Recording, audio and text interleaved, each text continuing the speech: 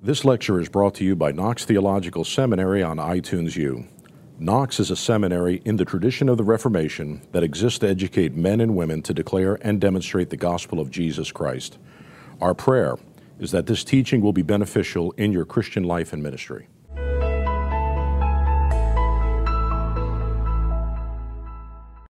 How does the law and the gospel function in this passage? Or what can we glean from the way that Nathan speaks the word to David here? The law exposes, clarifies, exposes, calls a thing what it is. Even David appeals to, you have sinned against the word.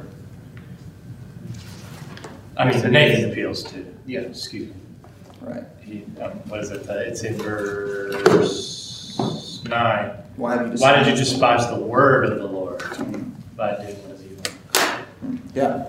I think something that's very key, and Paul does this in Romans 1 and 2 as well, is that he uses kind of like a backhanded way of coming at him so that you condemn yourself.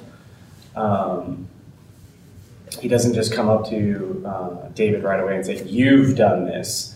He tells a story about this kind of, and just like in Romans, they, and then he kind of gets to him at the end. He says, "Hey, we know whatever the law says, it says to those who are under the law," so that, and it's like, oh crap, wait, that's us. We're under the law. And especially the Jews of that day. And he uses the Psalms, where the Psalms in Romans 3, 9 through 20, the Psalms he quotes there are like, at least in my research, the Psalms of the Jews of that day were looking to the Gentiles and saying, yep, they say there is no God. And then Paul turns it all on them and says, no, this is, that what the law says those are under the law, so that everyone will be condemned and the mouths will be shut. I find it interesting. And so the law's not like direct, like coming at them all forceful, I love you, man, but, it's kind of gets him involved and gets next to him, and lets him condemn himself, feel the weight of it. I think I heard Jono say that when you deliver the law, do it with universals. When you deliver the gospel, do it with particulars. And that's, I kind of see that here. He's, Jesus does that all the time. But he's creating this picture that David can completely relate to. And so much so that he's angry. Yeah. Because it hit so close to home. He used a universal picture, and then when the gospel came, it became very particular. Dan Seidel once had a tweet where he tweeted this passage parenthetically, and he said, "Preaching of the law and gospel is an aesthetic event." And as I interpret what he's pointing to, is I see in here actually use of art, storytelling, to come around the defense mechanisms and go straight to the heart and the affections as a means of causing this very feeling-based reaction to the law of God to emerge forth, and to flip it, and all of a sudden, therefore, the law cuts straight to the heart.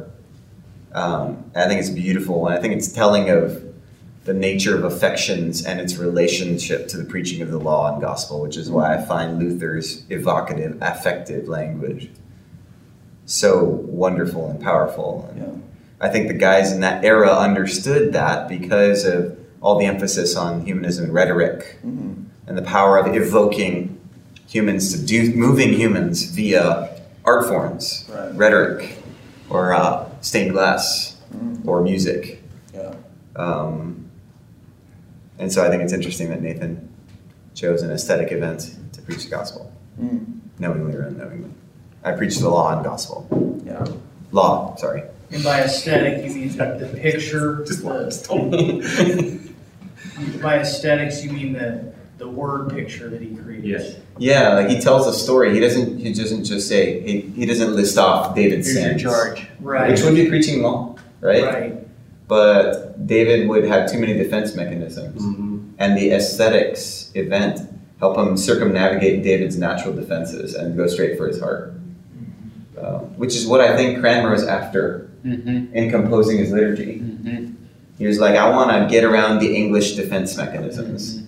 And so I'm going to create a real earthy, sensory liturgy. Anyway, I'm going beyond, but this is stuff I'm jamming on right now. Totally. Yeah. It was Foucault or Derrida who said there's three ways to change an institution. There's revolution, there's incrementalism, and there's telling a new story. And law and gospel is telling a new story in an aesthetic way. I'm jamming too. I'm just like, Yeah, everything that's been said here has been a great sort of commentary on this passage. And I think this is a wonderful example of what Luther is looking for when he talks about the distinction of law gospel and the work of the preacher. And it shows you, people of all times have to be lured into understanding that they stand under the law. Because as you said, if you just give the law to a person like, swinging a bat at their chest, the first thing you're going to do is throw up your defense. But if you can give them that picture of something that the law is rightly condemning and then point to them, that will do it. But I think the other beautiful thing about this story is once that has happened, once David has been reduced to nothing, confessing, I have sinned against the Lord, it just goes. And Nathan said to David, the Lord also has put away your sin.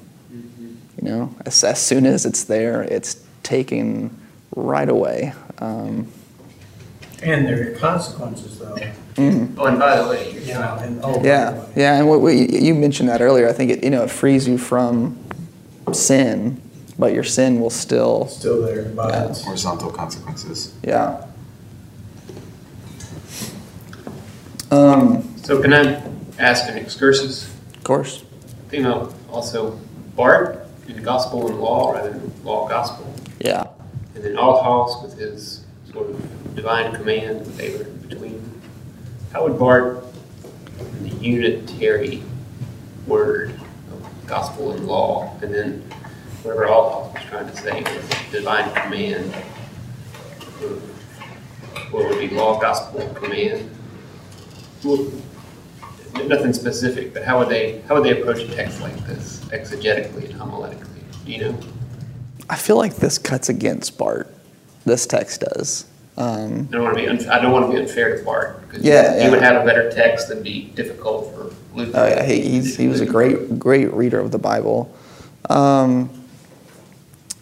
His understanding of we can't preach law gospel, we have to preach gospel law was based on this sense that you only know you're sick once you've seen the cure. You can't tell someone that they're sick first without giving that cure first, which doesn't work well when you put it into sort of doctor analogies like this. But it's the light of the gospel which reveals your darkness. It's the light of the gospel that comes along and shows you how you've been stumbling in sin.